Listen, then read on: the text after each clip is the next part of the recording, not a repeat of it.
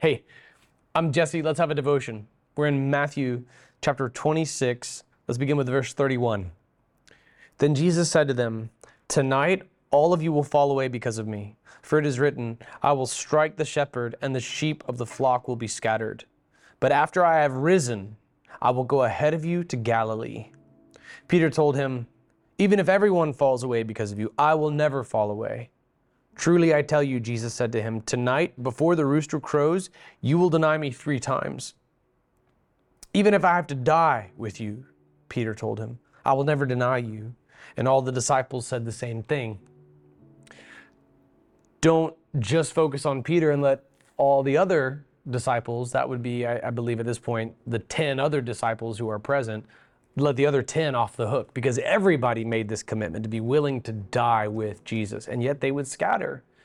What Jesus just quoted here was Zechariah chapter 13, verse 7. Here's that original text. "Sword, awake against my shepherd, against the man who is my associate. This is the declaration of the Lord of armies. Strike the shepherd, and the sheep will be scattered. I will turn my hand against the little ones." So initially it was a prophecy through Zechariah, and now Jesus proclaims it essentially to be fulfilled that night. And in fact, it would be fulfilled in verses 69 through 75 of this very text. Here's just a sneak peek at that. "Now Peter was sitting outside the courtyard. A servant girl approached him and said, 'You were with Jesus, the Galilean too.' But he denied it in front of everyone. 'I don't know what you're talking about.'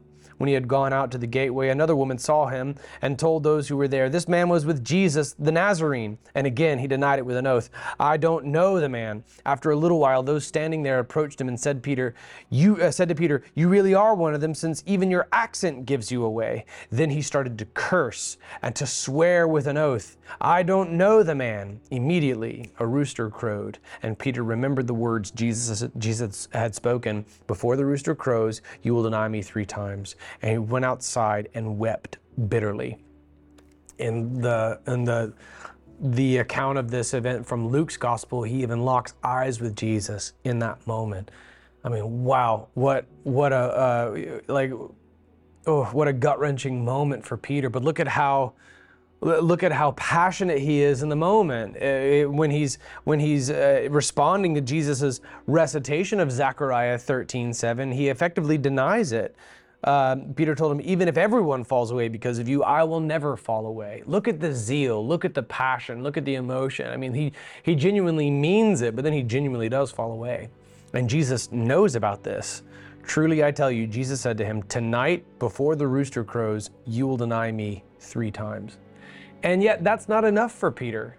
That's not enough. "Even if I have to die with you," Peter told him, "I will never deny you." And all the disciples said the same thing. So he rallies everybody to his folly, effectively disagreeing with Jesus 3 times. What would have been the proper response, though? Jesus refers to Zechariah 13:7, in which the Lord of armies is the one who has turned his own hand against the little ones, that he has spoken to the sword in Zechariah 13:7, "Sword, awake against my shepherd, against the man who is my associate." God is the one who is sovereignly orchestrating all of this, so it's inevitable. The proper response would be, God's will be done. And then you realize that God sovereignly orchestrating even your own failure to bring about something tremendous, that is the atonement for the sins of everyone from every language and nation and tribe and tongue who believes in Jesus. "I will strike the shepherd, and the sheep of the flock will be scattered." There it is. He refers to Old Testament prophecy. In its original context, it's interpreted one way in Zechariah, but we know that the best way to interpret all of Scripture is through Jesus. And here Jesus handles the Word of God. Jesus takes Old Testament prophecy and proclaims it to be fulfilled that night as they would all scatter. But there's more to the text. Verse 32, "But after I have risen, I will go ahead of you to Galilee." So he knows that he's going to be abandoned, but he also knows that he's going to go ahead of them. He also knows that he's going to rise again. What Peter missed, and what the other 10 disciples who were present, because Judas is out somewhere else, what they all miss is the word risen in verse 32. "But after I have risen. Everything has been predicted numerous times. It's not as formally articulated because it comes on the heels of a recitation of Zechariah 13:7 and a proclamation that it would be fulfilled that night. But this was actually another prediction of the coming resurrection. They're going to forget that too. Even as they see their scattering prophesied and fulfilled, they also miss the resurrection prophecy that's within Jesus's words in verse 32. Truly I tell you, Jesus said to him, tonight before the rooster crows, you will deny me 3 times. And yet still, Peter pushes back. The accurate response should have been, and I can't claim that I would have done this, because every one of the disciples was there and they were gung-ho and they were ready to die with Jesus, and yet they backed away. But with my comfy seat I'm sitting on and like reading the text and with perfect 20/20 vision looking back on the past, the proper response would be God's will be done. And if you say that in response to his coming resurrection prophesied, that's a worshipful moment. But Peter was insistent. Peter was hyped up, man. Sometimes our hype can give way, and inevitably we just face the grind and we face the persecution, and it tests the mettle of our faith. You may be hyped up, ready to take on hell with a squirt gun, and that's actually a good thing. But just understand that inevitably that walk with Christ is going to give way to the hardship.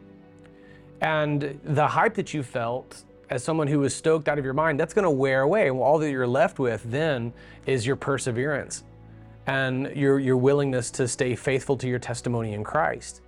And that's not emotionally a good moment. That for Peter, especially because he failed, it ended up being the most brutal moment of his life. So know this, when I see someone who just comes to Christ and they start evangelizing like crazy, I never pour water on that fire. That's a good thing. That's a good thing. They're actually more attuned to what's true than those of us who've been walking with Christ for so many decades that we kind of lose that fire. They're actually more attuned with what's true than we are. So I don't ever try to pour water on that fire. But you do need to know this. Peter was hyped out of his mind, all right? And that all goes away. And then he's left in shambles. But Jesus doesn't leave him there. In John 21, Jesus restores Peter 3 times, commissioning him. It's actually a painful restoration. He meets him right at his point of failure, and he commissions him to that point. Be hyped to the glory of God. That's a great thing. Know what's coming and know that you can be restored when you fail. But remember this text. All of it is the sovereignty of God at work. And, Peter's enthusiasm, his zeal, was no match for the sovereignty of God.